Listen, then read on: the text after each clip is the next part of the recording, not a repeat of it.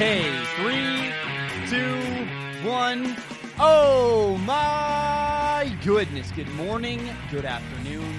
Whatever it is for you, I hope you're having a fantastic day. My name is Zach Schomler. This is Strong Opinion Sports. Thank you so very much for tuning in. Today is Tuesday, August 13th. And man, we did a show yesterday. We're doing a show again today. I'm feeling good. When I said we, I always say we. I hope it's clear. You know, there was a comment on my show yesterday saying, how many people help you? Like, well, how big is your team of people? Dude, there's no team. It's just me. I do all this. I edit, I record, I have the lighting, I do all it. It's a lot of work. It's fun. I love it so much. I love my job, man. I just am so grateful you guys listen and allow me to live my... man, I'm just so fulfilled, so happy. We have a great show today. We're going to talk about Antonio Brown. We're going to talk about Dak Prescott. He wants $40 million, apparently. We're going to talk about former Florida State quarterback DeAndre Francois. We're going to talk some Pac-12 football. I'm so excited for the end of the show. Not because I want to finish recording. I love doing this. No, Ask Zach at the end of the show is a really, really special version of Ask Zach. Instead of doing... I'm not going to tell you. Just watch and find out. Listen to the show. You'll find out later. It's going to be great. I guess that's a good teaser. I'll leave it at that. I want to start today with this. Every season for the last couple of years in the NFL, there's always a group of people who are saying constantly things like, this is the year the Patriots fall off the cliff. This is the year the Brady-Belichick era will end. And it's getting so annoying. I'm so tired of it. I'm done with it. It's an argument. I'm just over it. It's always the same argument. Tom Brady's old. They're going to lose. And I guess, I guess if you say it every year, eventually it's going to be true. But it's just getting silly and ridiculous. I don't know.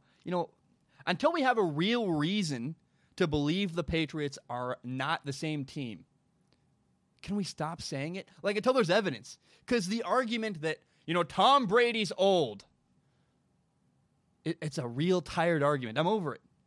The day that Tom Brady struggles to move around, or he can't throw a football, or the day that the Patriots culture starts falling apart, and, you can make the argument that, hey, Bill Belichick seems to be slipping. He's losing his step. His attention to detail isn't there. Until those things happen, please stop saying, the Patriots, this is the year they're going to fall off a cliff. Because I don't know. To me, it seems like the Patriots have earned the benefit of the doubt, right? Tom Brady and Bill Belichick have been to 9 Super Bowls together. They've won 6 of them. Can we give them the benefit of the doubt?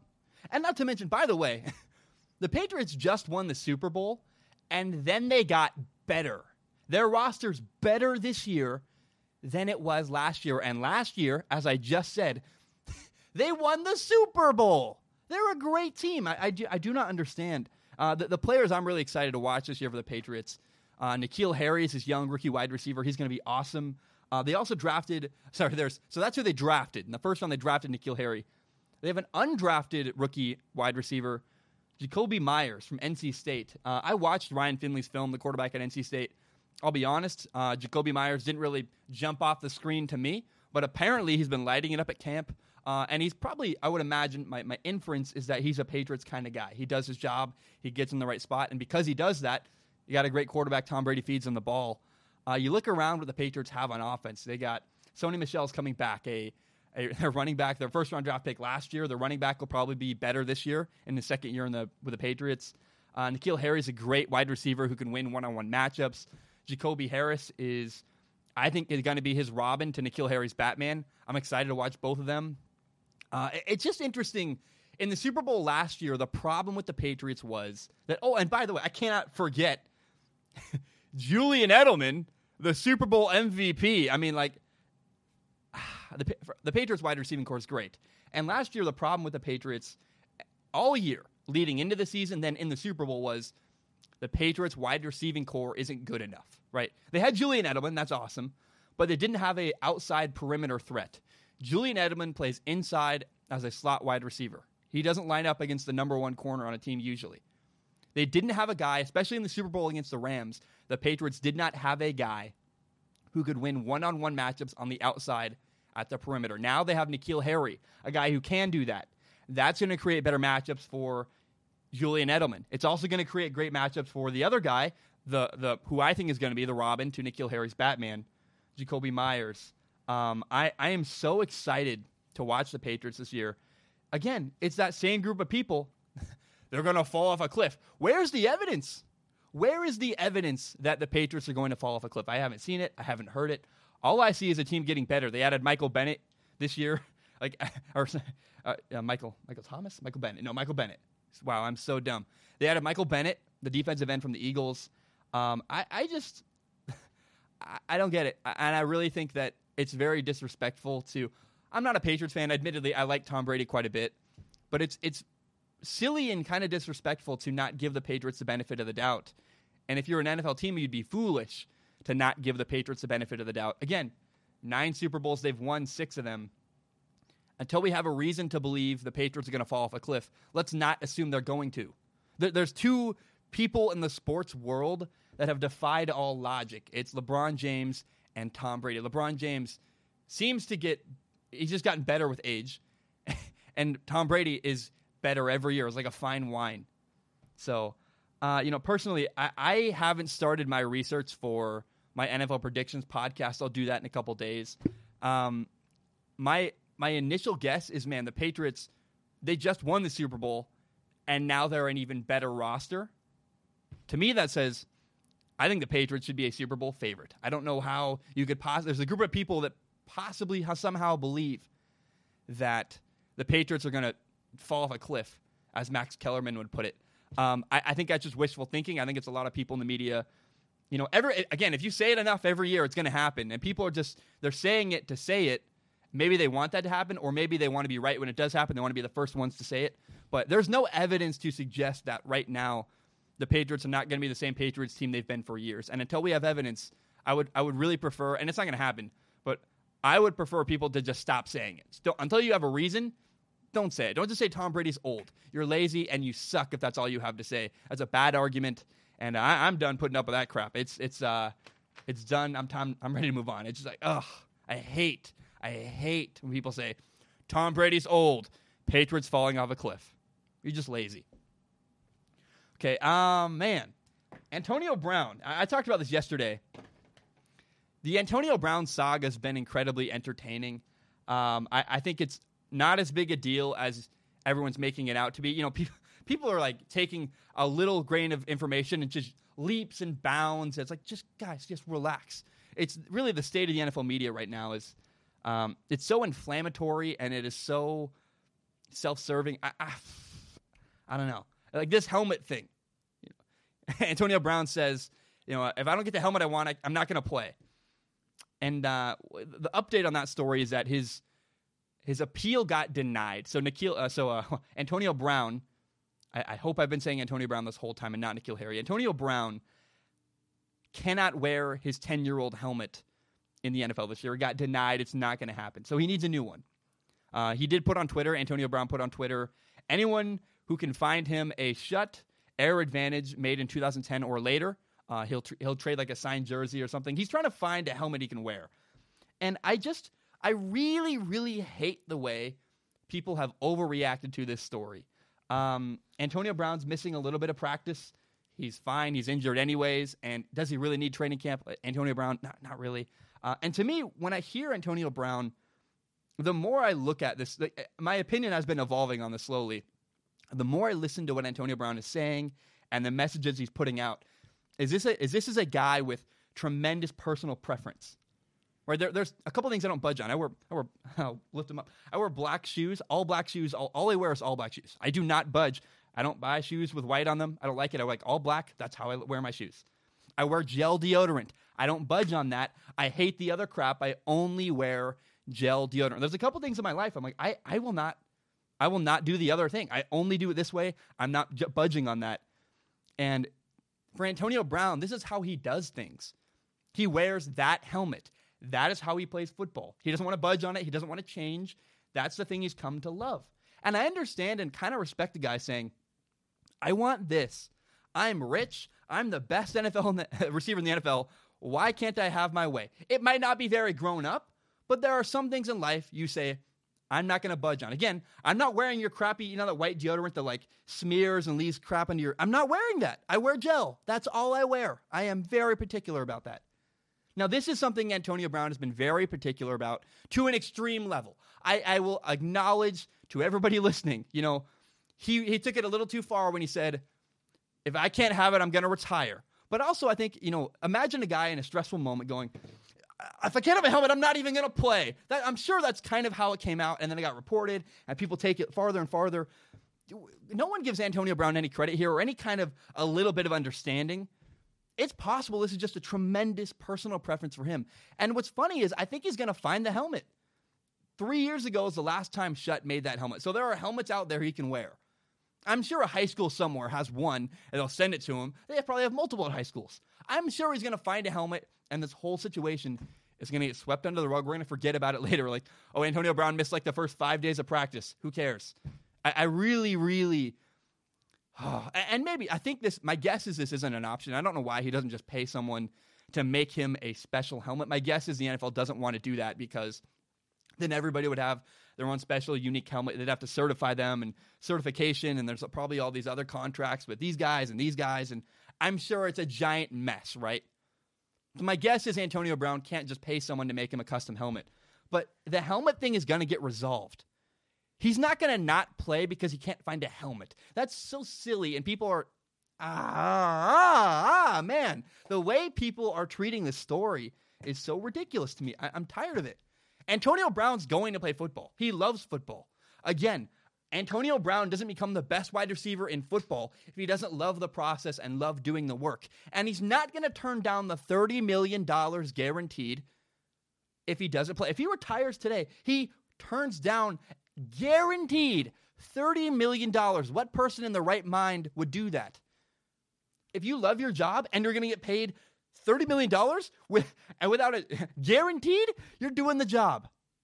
So stop freaking out. Antonio, I think the story is slowly declining anyways, but this helmet saga is going to end. It's going to have a happy end, and I just think soon enough it's all going to go away. And I'm so over it. I am so over the messages. I'm so over the media lambasting Antonio Brown. He's not a bad guy. He has a personal preference. He took it a little too far when he threatened to retire, but I don't think he wasn't actually going to retire, right? That's how you negotiate. Has anybody ever haggled? Well, if I can't have it, then I'll do this. And you say the thing you don't really want so you can get even better than that. Oh my gosh. I just am so tired of this Antonio Brown story. Now we're going to move on to Antonio Brown. That story's driving me nuts. This is the other story in the sports world that is the next story about Dak Prescott is an example of the Dak Prescott story right now is an example of how the sports media works. Now, people take a little grain of truth and just go way too far with it, and I'm so done. So a report came out that Dak Prescott, the Dallas Cowboys quarterback, turned down a $30 million contract and requested he wanted $40 million a year. He didn't want $30 million a year. He said, no, I want $40 million a year. That's the report that came out. Now, since then, multiple reports have come out that story is simply not true. That, Dak Prescott didn't actually say that. So I'm not sure what's true or not. The sports media is the most irresponsible group of people. The sports media and sports journalism and political journalism it's just a race to the bottom to see who can do a worse and worse, more irresponsible job. Everyone's reacting like having this conversation. Is Dak Prescott really worth $40 million? What do you think, Chuck? Is he? It's like, shut up. Stop. He's not. It's not a conversation worth having. The conversation is a waste of time. Dak Prescott doesn't want $40 million a year. Even if the story's true, or even if Dak Prescott really did say, hey, we want $40 million. It's called negotiating. It's called, has anybody ever haggled? You ever bought a used car? The guy posts it for, $2,000. You say, I want it for $1,500. You meet in the middle, you get it for $18,000. That's how it works. That is how haggling works. That's how negotiations work. I just cannot believe that, the The Cowboys said $30 million. Dak Prescott said, I want 40. They're going to meet at like 35, 33, or 34. Dak Prescott's agent is just negotiating. And then somebody on the Cowboys side said, oh, wow, we're going to release it. We're going to try to undermine Dak Prescott and make his negotiations more difficult. That is how negotiations work. I cannot believe. Wow, I'm turning into Stephen A. Smith. I'm going crazy. This bothers me so much. I cannot believe the Stephen A. Smith thing where he goes like, it's the most unbelievable thing I have ever seen. What is going on right now? I haven't slept enough. I hate the story. Dak Prescott doesn't want $40 million a year. Here's the truth about Dak Prescott. I just lost it for a second. It's so funny. I do understand how, in those like first take, how they just get more and more riled up, and then you have Skip yelling at what's the other? I don't even know. Max Kellerman, Skip and Max just yelling at each other. That's how that happens. They just escalate each other slowly. That probably is. Yeah, I've never watched it. I'm sure it's actually quite entertaining to watch these two grown men yelling at each other about sports. The truth is, Dak Prescott, I think, is set on $33 or $34 million a year. Right? Carson Wentz. I think Carson Wentz's number is 32. Dak Prescott feels that he's deserving of more money than Carson Wentz. Carson Wentz and Dak Prescott are division rivals. They have similar numbers. Dak Prescott's one more. Now, personally, I think Dak Prescott should take a little less money. I don't think he wants a big $34 million contract because there's problems that come along with that. If you pay him that much money, and if Dak Prescott does accept that much money, his teammates are not going to be as good. He's not going to have – if he hurts the Dallas Cowboys salary cap situation, he's not going to get as much help to win games. They want to sign the thing the Cowboys need right now is cap space. They have so many good young players that they can keep that group together. I think they could win a Super Bowl. And then what would you rather be known for? The guy who made $25 million a year and won a Super Bowl, or the guy who made $34 million and tore your team apart? Dak Prescott wants to win a Super Bowl. It's good for his brand. It'll make him more money in the long term. I do not think I'm sure he wants a $34 million contract. Don't we all? But I think in the scheme of things, take $9 million less and have a better life. Win more games, have better help. You'll get sponsorships for the rest of your life. I just do not understand this approach. And I will acknowledge, Dak Prescott has been robbed in the last couple of years. It's criminal how much he's been underpaid. Given what he's done for the Cowboys and how much he's been paid, it's absurd and ridiculous. He's been disgustingly overpaid. So I understand why Dak Prescott would look around and say, dude, you had better pay me. I want $34 million. I earned it. I've been paid. I think he's been paid like less. I think like he gets like $600,000 a year. And look, I would kill for $600,000 a year. But I am sure, like when you look around your locker room and you go, man, Zeke's making $6 million. Other quarterbacks that I'm playing against are making millions and 15, 20, 25 million. I'm making $600,000 a year. That would bother me. That would really drive me. I understand where he's coming from. But gosh dang it, Dak Prescott does not want $40 million. It's fallacy. It's not true. Even if it is true that he asked for that much, it's just a negotiation tactic. I wish he would take less. I hope Dak Prescott takes less money because, again, they can sign more players. Amari Cooper, Byron Jones, Jalen Smith, Ezekiel. The more money they have to spend, the better teammates he will have. So he should take less money so they can pay everybody around him. But please, the fact we're having the conversation whether Dak Prescott is worth $40 million or not is absurd and ridiculous. And I am... Now, would I pay him $30 million? Dak Prescott, I wouldn't want to, but Kirk Cousins makes that much. He makes like 20. I think Kirk Cousins makes $28 million, and Jimmy Garoppolo makes $27.5 million. He's done absolutely nothing. So if that's the standard right there, I understand Dak goes, dude, I had better make more money than Jimmy Garoppolo. Jimmy Garoppolo has done nothing and got a gigantic contract. So really the truth behind this Dak Prescott thing is that Jimmy Garoppolo screwed up the market, and that's why Dak Prescott's asking for so much money, because the ego in the market says, hey, if Jimmy G can make that much, I sure as heck can make more than him. So that's my whole analysis of the Dak Prescott situation. It's not $40 million. Please. My notifications have been blowing up constantly. I understand, but the media is not helping the situation. It's a conversation that is simply not worth having. All right, guys, my name is Zach Schaumler. Before I go to break, there's one more segment, one more topic that's really, really meaningful to me. if you're struggling, please go get help. Go get help. 3 years ago, my younger brother Zane took his life. It was the hardest thing I've ever been through. I'm glad I had my friends and family there to help me through that. I grew a lot of new friends through that experience because I learned who was there for me and who wasn't there for me. But it was the worst thing that's ever happened to me in my life. And there's two failures and two really sad things from my brother's death and lessons I learned. The first one is that, I wish I'd told my brother more often that I loved him and that I was there for him if he needed help. And I don't think I did a good enough job making sure he knew that the door was open, that if he was having a hard time, that I was there for him. And that's a big regret I have. So please, if you're listening, make sure the people in your life know how much you love them, how much you care for them, that you're there for them, and that if they're having a hard time, they're always welcome to come talk to you, because I didn't do a good enough job in my life making sure that my brother was aware of those things. Now, the other thing that makes me really, really sad about my brother's death is that my brother never reached out for help. One day I just found him dead on the floor in his room, and it's miserable, man. It's really not an experience I would want anybody to have. The suicide hotline is 1-800-273-8255. Again, the suicide hotline is 1-800-273-8255. But beyond that, please talk to people in your life and go get professional help. Go get help. My brother suffered in silence. No one had any idea he was struggling, and he took his life. So again, make sure the people in your life know how much you care about them, that you love them, and that you're there for them. And then please, man, if you're having a hard time, if you're listening to this out there, reach out to somebody. Share your problems, journal about them, get some help. Just do not suffer in silence, because that's what my brother did. And my brother is no longer here on planet Earth, and that's a horrifying, sad reality. And I don't want that to continue. I don't want anybody else to lose their brother or their family or their sisters or their friends. I think suicide is a horrible, tragic issue. I make sure to talk about it every episode, and I really, that's, the thing that I've chosen that means a lot to me, and, for good reason. So please, if you're struggling, go get help. All right. My name is Zach Schaumler. I'm going to take a break. When I return, I say Zach Schaumler as if you don't know who I am. Like, why?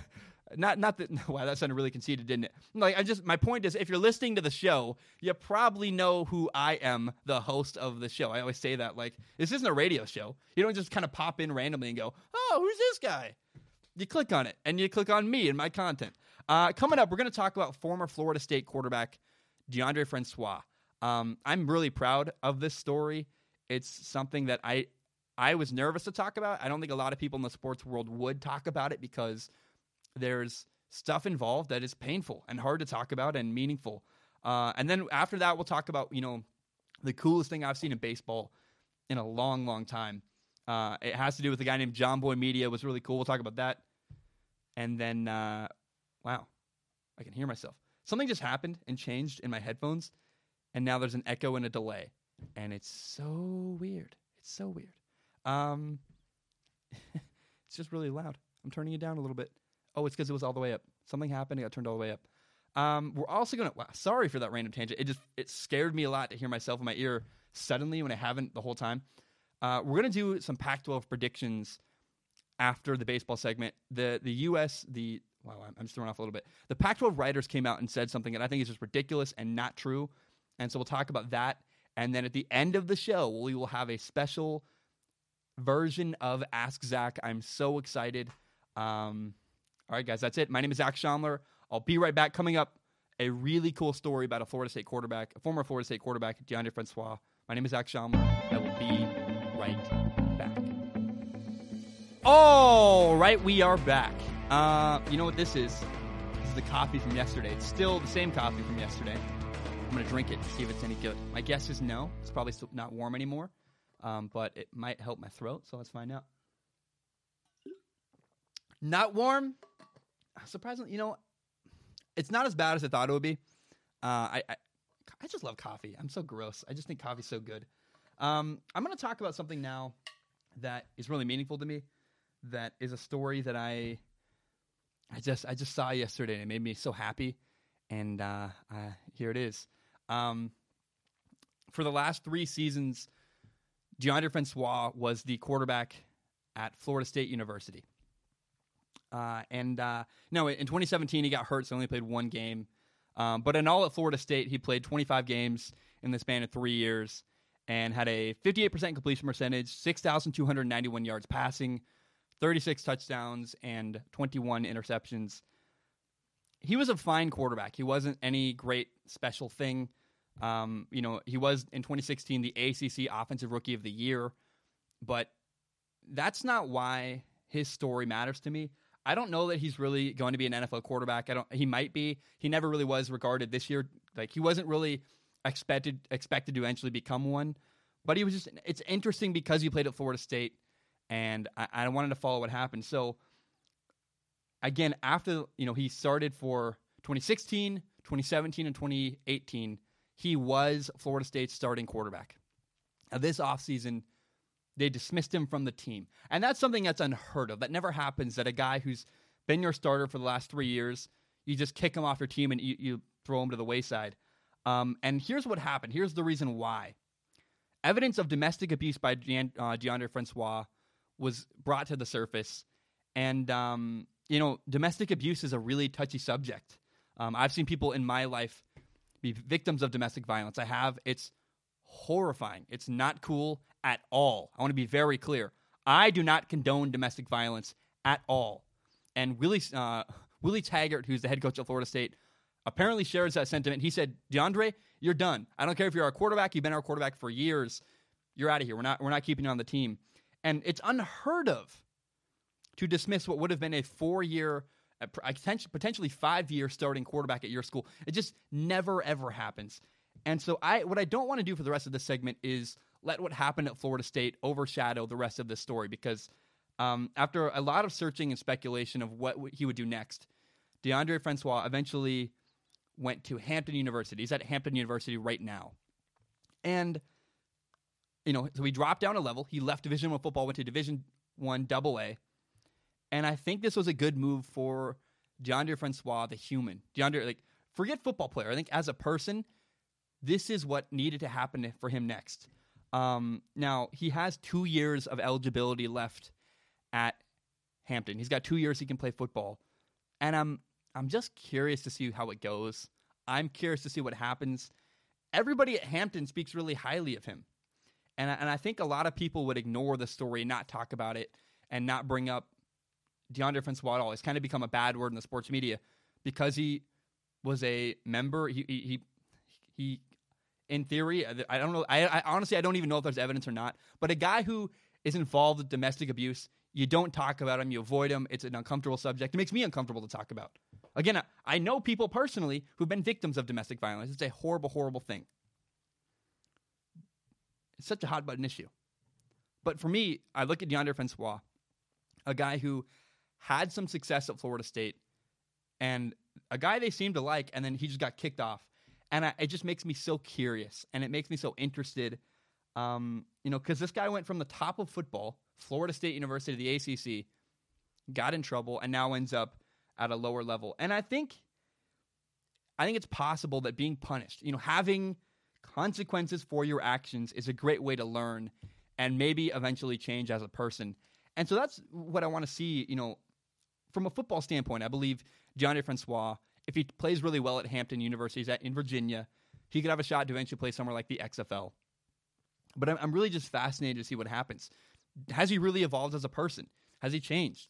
There's a video on YouTube. It's by WAVY TV 10, a Norfolk, Virginia local news station. And they talked with Francois. They interviewed their head coach, Robert Prunty at Hampton. And they really said a lot of good stuff. Of course, it's marketing, PR speak, sure. But the way they talked about DeAndre and what they said, DeAndre mentioned the culture. He said, this is a family-oriented team. He talked about humility a lot. I was really impressed with what Francois said. And the coach really praised the way he was engaging with teammates, with starters, with young guys, with walk-ons. There's also a story on 24/7 Sports. DeAndre Francois called it a blessing to be at Hampton. He said, the school gives him a chance to focus, being at a smaller school like that, where he can focus on schoolwork and stay out of trouble. And it seems to me, this is my opinion, it seems to me that DeAndre Francois is doing a lot of the small things in life he needs to do to change. He almost went to Florida Atlantic, played for Lane Kiffin, and the kind of rumor / undertone behind all that was that he didn't go there because it was too close to home. So he left Florida. And this whole thing, right, is a mess. He did this horrible thing. This girl posted a video. It really did not. He looks like an awful human. You don't want to be a guy who does domestic abuse. Not cool. You can't do that. Not acceptable. And I also understand, and this is why people would avoid this. I'm curious to see what he does moving forward. Does he change? I have no control whether what he does or not. I'm just an observer to the situation. How about that? Maybe that, because my fear is if I talk about this, people get mad at me for condoning domestic violence. I am not at all condoning domestic violence. But I am curious, what happens with this guy? What's next for him? He really screwed up massively. And I cannot understate that enough. I do not like what he did at all. But it does seem like Deondre Francois is headed in a good direction that could lead to life change, that could lead to good stuff for him. And that's also really cool to see. Beyond football, he got out of Florida. He put good people around him. He went to a quieter place with less noise. Trust me, I know what it's like when there's a lot of noise around you and there's all these opinions about you. It's hard. And, I just hope that something good comes out of this entire situation. I hate reading about domestic violence. It's a terrible story. And it's also sad. Forget that. It's sad when a football player struggles because I play quarterback and I really have a heart for quarterbacks. This guy has 2 years of eligibility left. Part of that is because in 2017, in the first game of the year against Alabama, he shredded his knee. He was granted a medical red shirt. So there's 2 years left. Deondre Francois has to play in Hampton. And I am so curious to see how he does. I hope he's changed. It does just seem like, my opinion is it seems like he put good people around him and people that will encourage growth. And he's in a good situation to succeed. And, that's cool. That's cool. I know. I don't know. Maybe I'm too empathetic. But when you see a guy taking steps to make good decisions and put yourself in a good position to succeed, I think that's worth talking about. And I'm just, as an observer, I'm excited to watch what happens in Hampton for the next couple of years. And does he eventually go to the XFL? Does he go to the CFL? Is that even an option for him? Is he going to shred it at Hampton? I mean, he got to Florida State. I would assume going down to a lower level, he's going to really excel there. And I'm fascinated to see what happens with Deondre Francois in the next couple of years. Okay. In late June, there was a situation during a Dodger game. It was the top of the ninth inning. The Dodgers were leading the Cubs 5-3. There were 2 outs with a runner on second base. And Kenley Jansen was pitching. Jason Hayward was the runner behind him on second base. And Jason Hayward was stealing signs. He was looking past the pitcher into the catcher, between the catcher's legs where he's giving signs to the pitcher. And Kenley Jansen was uncomfortable with that. Didn't like it. And so what he did, he didn't like the catcher. He didn't like the batter being able to pick up on the signals the catcher was sending him because the thought process is there. A, it's uncomfortable. But B, then he could be sending signals to the batter so the batter knows what pitch is coming. And that's not cool either. So what Jansen did was he found a creative solution to move Jason Hayward, the runner, from second base to third base. He's like, I don't like you there. I got to find a way to get you there so you can't see a lane to my catcher's hand signal. So he balked. And a balk is a legal motion in pitching you can't do in baseball. And what it does, the penalty for that, if you balk in baseball, the penalty is the runners on base get to advance. Now, here's what's interesting about that. The reason why it's so cool here is because in this situation, sending the runner to third base was actually not a penalty. He balked on purpose. He balked intentionally. He wanted Jason Hayward to go to third base so we could stop having a lane to see the signals the pitcher and the catcher were going through. And I just think I think that's so cool. An intentional balk is such a creative solution to a problem. You see on video, he told his teammates, I'm going to balk. He told his teammates he was doing that. And that's cool for two reasons. Both because, one, it's clear evidence that this was planned and designed. And it's also cool because it's respectful to let your teammates know what your plan is so that when they do it, they don't freak out and go, crap, we have a guy on third base. Now, I also want to be very clear about one thing. This moment in the Dodger game was just a cool thing. I didn't see it live. I saw it later on a YouTube channel called John Boy Media. John Boy is the best baseball creator in the game. If there's anybody making content on YouTube that you want to watch, it's John Boy. John Boy's fantastic. If you like baseball, I highly recommend you go listen to John Boy Media. And what he does is he's so good at, highlighting the subtle nuances that make baseball so cool. John Boy is. John Boy, I'm a huge fan. I would love to interview you someday. And no joke, I'm dead serious, the best creator in baseball. If you like baseball content, watch John Boy Media. He's so good. I recommend him. It's a dream of mine, John Boy. I want to interview you. John Boy, thank you for the great content. And I love the sport of baseball. You do it so much justice with your content. Your channel, John Boy Media, it just celebrates all the reasons why baseball is so fun to watch. So, John Boy, if you're listening, I just would love to interview you. I'm a big fan of yours. I'm a fan of what you do. And don't tell the MLB this, but your content is so much better than theirs. It's awesome. So I wanted to highlight that. This moment in the dock, I've never, ever seen an intentional balk, and it's one of those cool reasons. Like, that's why baseball's cool, is finding a way to use the rules of the game to your advantage. I love that. I saw it because of John Boy, and I just wanted to talk about it because it made me happy, and it was so cool to me. Drink some water. We have one topic left before we go to break. I'm so excited. We're going to talk about baseball for Ask Zach. You're going to love it. I think even if you like football, you're going to enjoy this baseball topic coming up in a minute after the break, because it's how I would fix baseball, how I would make baseball interesting for people who love football. But first, before we do that, let's talk about Pac-12 football. So the 35 media members who cover Pac-12 football voted for Utah. They voted Utah as the favorite to win the Pac-12. Oy. Man. On one hand, this is really, really cool. Like, Utah getting some recognition, I like. I love Utah's head coach, Kyle Whittingham. I think he's awesome. And it's kind of cool to finally see Kyle Whittingham and Utah getting some respect, because Kyle, again, is one of the best, most underrated coaches in all of college football. Now, the Pac-12 media, though, they love Utah's defense. That's why they were voted to win the conferences. The media loves Utah's defense. And I love their defense, too.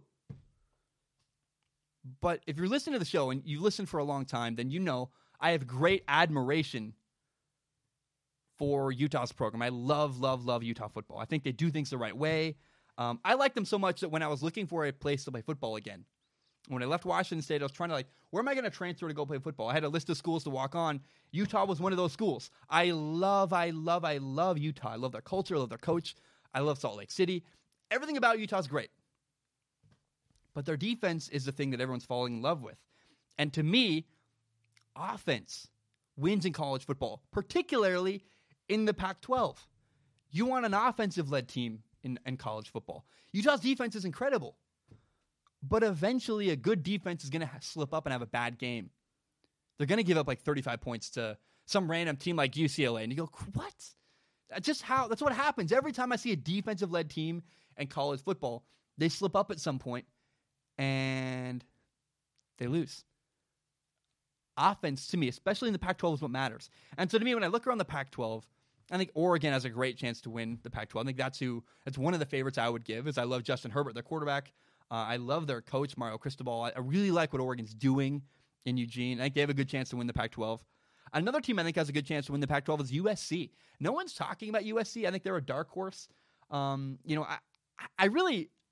kind of understand why no one likes them. To me, they're a dark horse because their offensive coordinator, Graham Harrell, is fantastic. They have a really good quarterback, JT Daniels, and they have a ton of offensive weapons.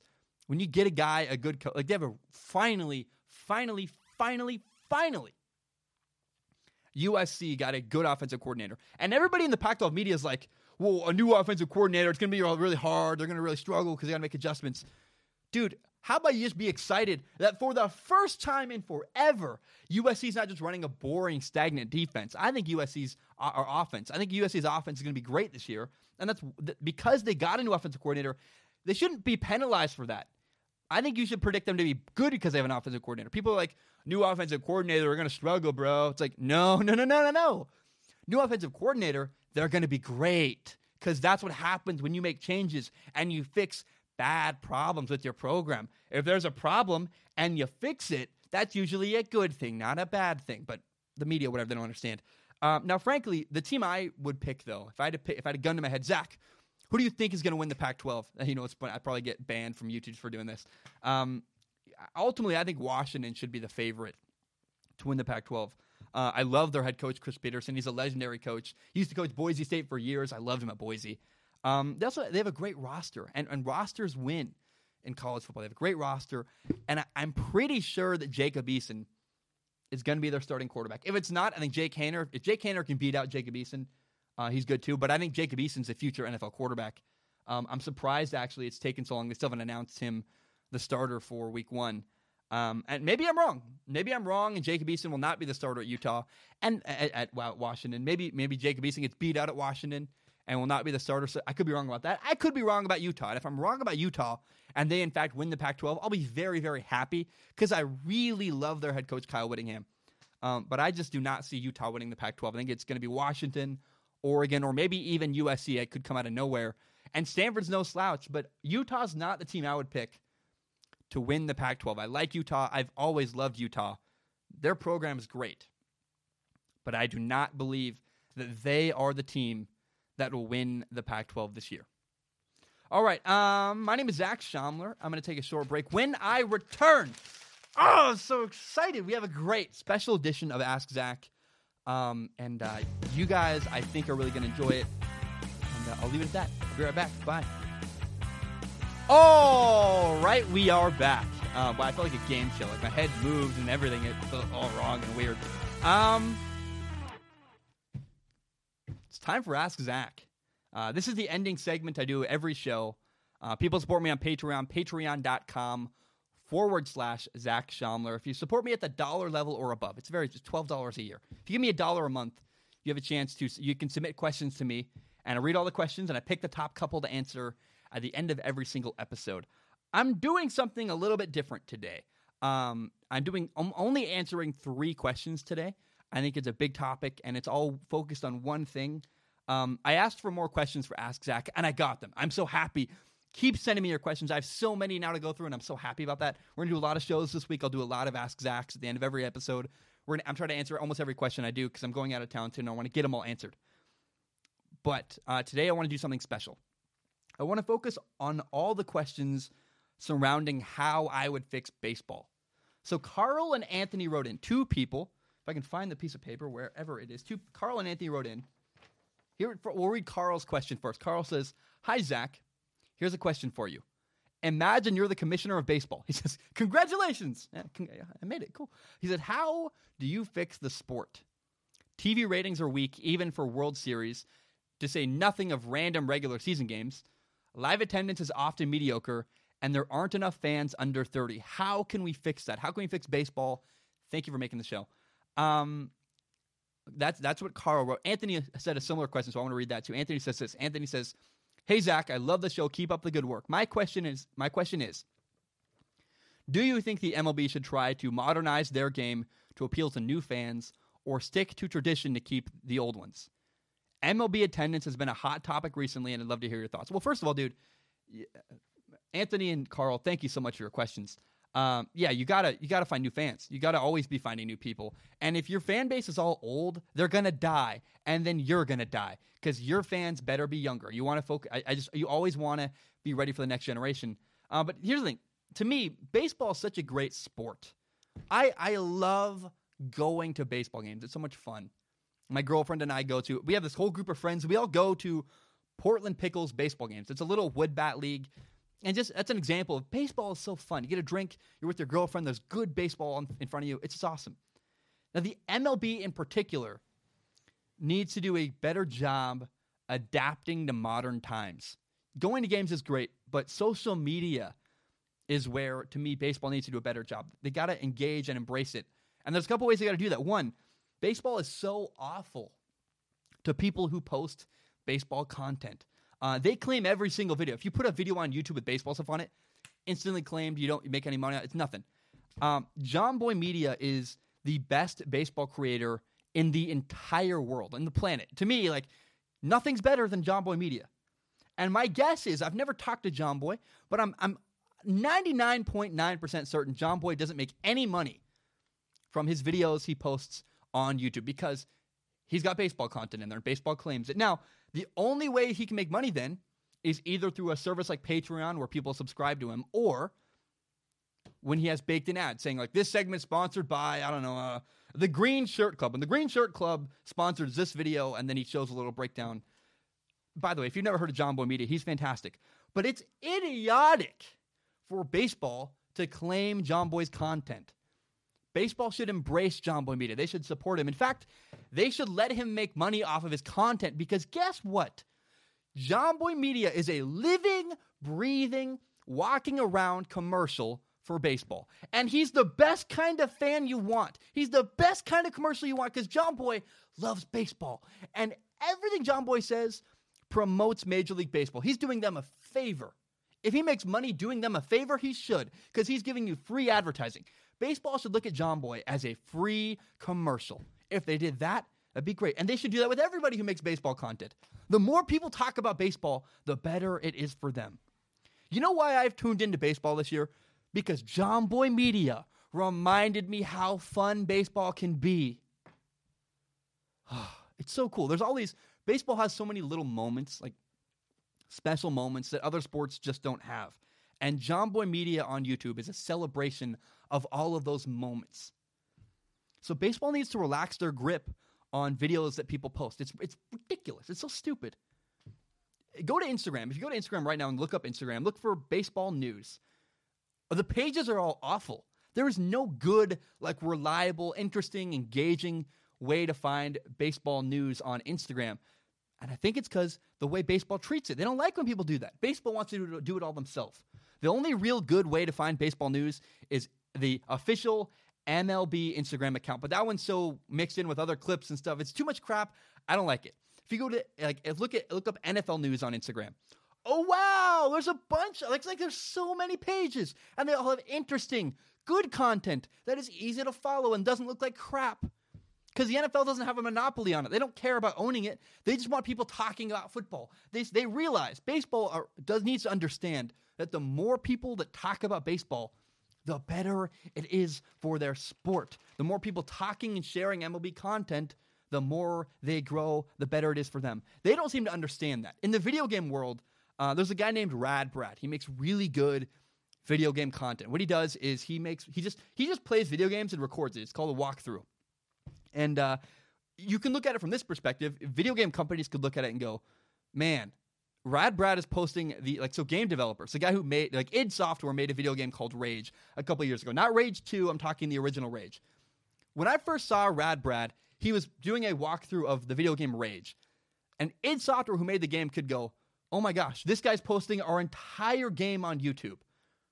And they could get really mad. But they didn't, because guess what? The Rad Brad is actually free commercials for the game. I bought Rage because I saw it and it looked fun. I was like, I want to buy that too. When people make video game content on YouTube, guess what it does? It's a free commercial for the game. It influences people to buy the product. It's the exact same thing with baseball. John Boy Media is a good thing for baseball. And they need to understand that MLB should use him.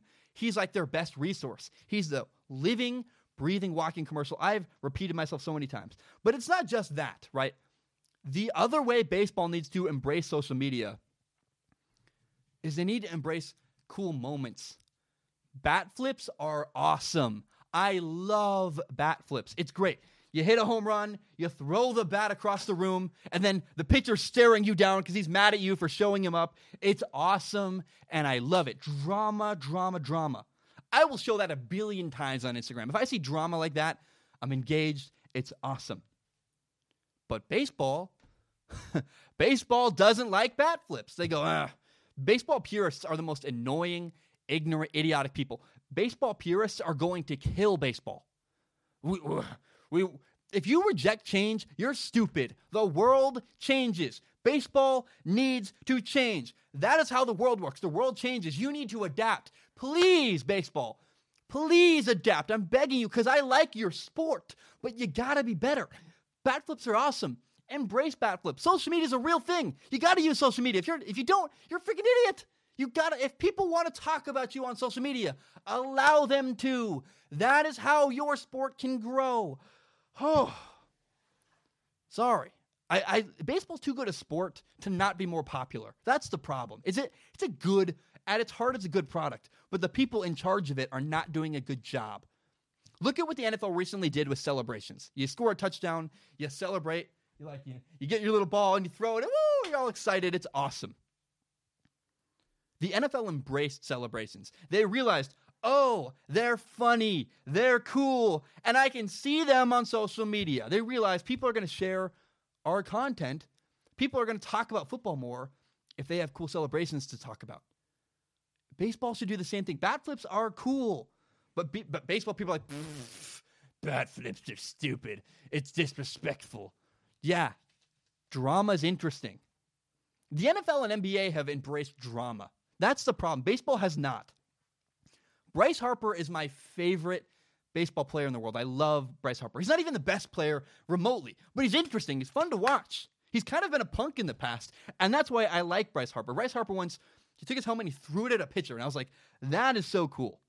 And you know what happened as a result of that? I watched like 10 more games because of Bryce Harper. And the MLB should have made a gigantic, 50-foot building with Bryce Harper plastered on the side. Said, we love Bryce Harper because guess what? He got people like me to watch baseball. He sold their product because he's interesting, because he's fun. Look, I get it. You don't need to throw helmets to be interesting in baseball. The pure sport of baseball at its heart is amazing, right? Think of a moment it's playoff baseball. Playoff baseball is so tense and so fun. It's the playoffs.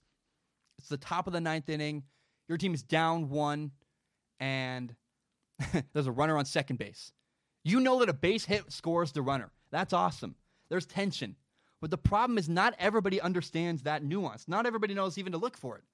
But everybody likes a bat flip. And then you need people so everybody likes drama. We can all recognize drama. And then you need people like John Boy Media who are able to relay the information and the breakdowns that show, oh, you know that thing, the guy on second base and all this stuff? You need a guy like John Boy to break it down to explain to simple people so they can learn to appreciate baseball more. Baseball has not done a good job spreading their message. That leads me to Caleb's question. This is the third question I wanted to answer today. Caleb says this. And by the way, Caleb has been a longtime supporter of Strong Opinion Sports. He once bought me a piece of equipment in the early days. I'm just, man, when I had no money, he was there for me. I really, really appreciated it. Caleb writes in and says this. He says, what do you think is the ideal amount of regular season games for each of the big four American sports, NFL, NHL, NBA, and MLB?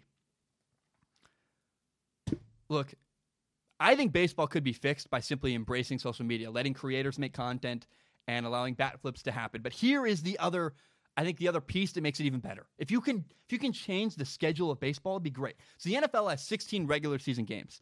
You can add 2 more. They can have 18. It'd be fine. But every game matters in the NFL. Every single week, people tune in because it matters. The NBA has 82 games. It's a bit much for me, but it works. The money all works out. It's all happy. People like it. I wouldn't change the NBA. And I wouldn't change hockey. Hockey has 82 games the same way the NBA does. It works. It's good enough. But baseball? Major League Baseball has 162 games. That's insane. That is way, way, way, way, way too many. What that does is it makes games meaningless. Why would I go? Why would I watch? I'll just do it tomorrow. There's a game tomorrow. Well, there's also a game the next day, and the next day, and the next day, and the next day, and the next day. There's so many baseball games. They oversaturated the market. The reason why playoff baseball is so good is because it matters. Because there might not be more of that. You embrace the moment. It's special. And when you can make baseball special, it's awesome. Sometimes less is more. My proposal is this. This is what I would do to baseball to change it. Every division in baseball has 5 teams. There's the NL and AL East, West, and Central divisions. Just play the teams in your division 6 times. You play a 3-game series at home in your city, and then a 3-game series in their city. That's 30 games right there. Then you generate 50 more games by playing 5-0. You generate 50 more games by playing the other 25 teams in Major League Baseball twice a year. And there's options. You can either play them 1 game in their city, 1 game in my city, or let's say this year we play 2 games in my city, and next year we play 2 games in your city. But either way you work it out, there's way fewer games. It would lead to 80 regular season Major League Baseball games, 30 in your division, 50 just playing everybody else. I think that'd be great. But just imagine you're a kid in Georgia, and you love Mike Trout. Mike Trout is your favorite baseball player. And you know he's going to be in your state. You live 2 hours away, but you know he's going to be at Atlanta 1 time this year. Guess what you're doing? You're going to drive 2 hours to Atlanta because you want to see your favorite baseball player because you know he's not coming back. If you want to see him this year, that's the only time you do it. You drive to Atlanta because you want to watch Mike Trout play against the Braves. And if you can't go, you're going to watch it because you care. You love Mike Trout. You want to see Mike Trout against your team. Baseball needs to lower the amount of games to create more demand. People need to understand baseball is just a product. Baseball games are the product Major League Baseball sells. And right now, the supply is so big that there's low demand. They oversaturated the market with baseball games. It's too many. Stop looking at baseball as this thing. It's a product. It's a product you sell. And if there's too much of a product, nobody wants it. It becomes less valuable. It's very simple. So what you got to do to baseball is create more demand by making the supply smaller. Make it special. The Nintendo NES Classic came out, I think it was last year. But there was a limited supply. Nintendo only made and shipped so many. So they were hard to find in major cities in North America because everybody wanted them. They were sold out. It was hard to find. There was scarcity. There was rarity. It mattered. Make baseball special by having fewer games. It might actually, initially it might hurt you financially. I understand. You have all these deals made. If you have fewer games, how's the money going to work out? But sometimes less is more. Here's how I think actually you might make more money with baseball. It would become more popular. Because you could have, for an example, you could have 10 games. Say you have 10 games a week, right? I don't know how the numbers work out. Maybe it's better with videos. But say you have 10 games. Would you rather have 10 games with, 15,000 to 100,000 people watching? That's one option. Or, so let's say if you have 10 games, the maximum amount of people you can have watching is 1 million people throughout the week. Or what you could do, instead of having 10 games with nobody watching, how about you have 3 games that everybody watches? 3 games with 1 million people watching every single game. I don't know if that makes any sense, but my point is if you have less, you might get higher engagement and actually make more money. Games might sell out. People on TV might watch more because there's not a game every day this week, but there's one. It's Tuesday night. And it's going to be a good matchup. You want to watch that? Because that's a high-ticket item. Create more demand by lowering the supply. Baseball right now, as it is, it's too much. There's too much baseball. Something happens on Monday night, last night. It's really cool. But by the time you go to appreciate it on Tuesday, there's already another game. It's hard to cover baseball. I find it hard to follow because there's just so much of it. All the time. Baseball. I go to talk about a game yesterday, and there's already another game. Or you got to try to follow the world, the standings, and you're like, well, we've already moved on. By the time I talk about the fact that the Mets are a game back, they've 2 games ahead. My point is this is how I would fix baseball. Embrace social media. Please, for the love of God, can Major League Baseball embrace social media? It's a good thing. It's a tool you can use. Content creators are free commercials, and they are the best kind of commercials because they love what you have. They just want to talk about your thing and share their love and their passion. That's the best kind of commercial for your sport. Bat flips are awesome. Please embrace bat flips. They're great. The same way the NFL embraced celebrations, baseball needs to embrace the drama of bat flips. I hit a home run. I throw my bat. The pitcher stares at me. He's all mad. Everybody, no matter how well you know baseball, when 2 people are mad at each other, staring each other down, everybody understands it. No matter what language you speak, no matter how well you know a sport, you always understand that guy doesn't like that other guy, and I'm going to watch that. And fewer games would make baseball so much more meaningful. It'd make it more special. It's supply and demand. It's very simple. Right now, there's an oversaturation of the market. There's too many baseball games. They need to make it special with rarity. That is how I would fix baseball. Guys, my name is Zach Schaumler. Thank you so very much for tuning in. I really appreciate it. I don't know why I always tired at the end. I'm just so grateful, man. I love my job so much. I got a date with my girlfriend tonight. It's going to be really fun. And I love you guys so much. I'm so grateful you watch. I'm so grateful you listen. My name is Zach Schaumler. Hope you have a great day. And I'll talk to you guys next time. Ba-dum-bum. Bam. We are done. My name is Zach Schaumler. This is my podcast, Strong Opinion Sports. It is my favorite thing in the entire world.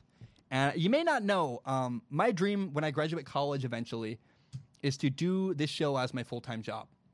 Now, I also want to be very upfront and honest about my plan and what's going on. I recently monetized my YouTube channel. What that means is that some of my videos make money through ad revenue. Now, it's fewer than you think. A lot of my videos get claimed.